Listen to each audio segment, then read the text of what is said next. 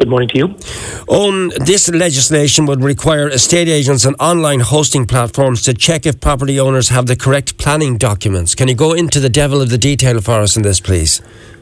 I can, of course. So in 2019, Owen Murphy, the then Housing Minister, introduced regulations for short-term letting.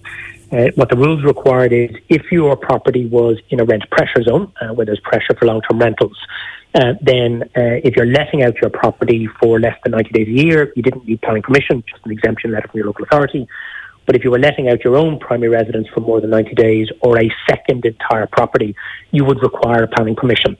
And the idea would be that would allow the local authorities to decide whether in certain areas there wasn't a need for short-term letting, and it would be better if those properties were in the long-term letting sector.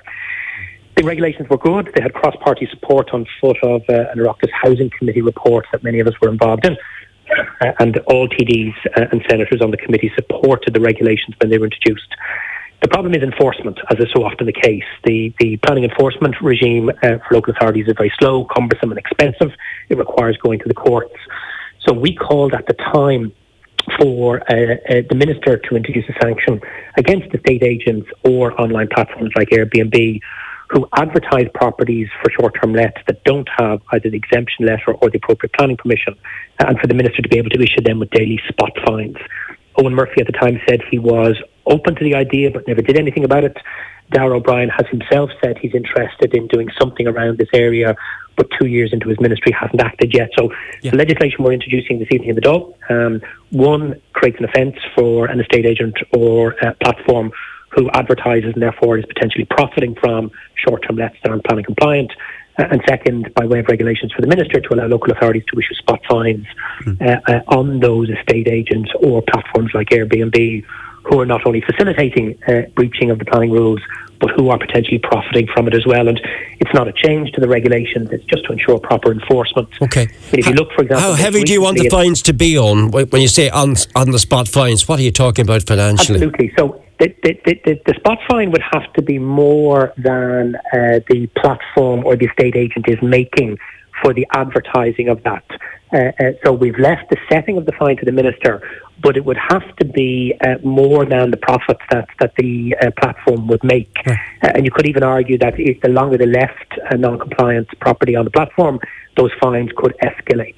They're spot fines, not court fines, so there's a limit on how you can go, but we've left that to the experts in the department and to the Minister. I mean, just to say, if you look at your own county, for example, last week, on any given day, there was about 11 rental properties on daft.ie, but 490 short-term lets on Airbnb. Not all of those short-term lets were in rent pressure zones. Some of them were in the more scenic part of the countryside. They're not covered by the regulations.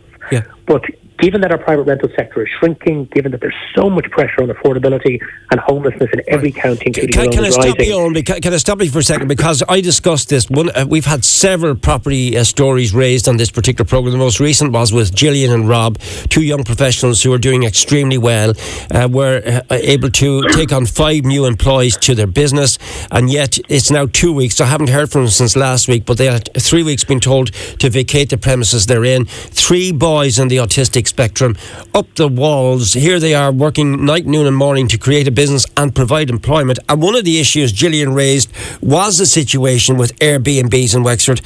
Can you tell me how bad the situation is in County Wexford and how is it restricting rental stock within the county? Yeah, so again, if you just look at the figures, they're really quite stark. So 11 rentals on a given day and 490 short-term lets. And that figure is replicated right across the country. The problem is, for the last 4 years, our private rental sector has been shrinking quarter on quarter, in the main because semi-professional accidental landlords have been selling up and moving on, but also some have been shifting into the short-term letting for various reasons. Or indeed, sometimes when the property is bought off the semi-professional accidental landlord, it's bought by a fund who then puts them into short-term letting. We've seen this coming. This hasn't come out of nowhere. And the other problem, of course, is government, both the last and current, are not investing enough in the direct delivery of really good quality, affordable homes to rent or buy right around the country. They haven't delivered any affordable homes to purchase in the last 6 years. They're going to deliver a few hundred this year. Right. And in terms of affordable rentals, they only delivered 65 last year, and that was only in Dublin. And again, the targets this year are very, very low, and not any, as far as I'm aware, in County Wexford.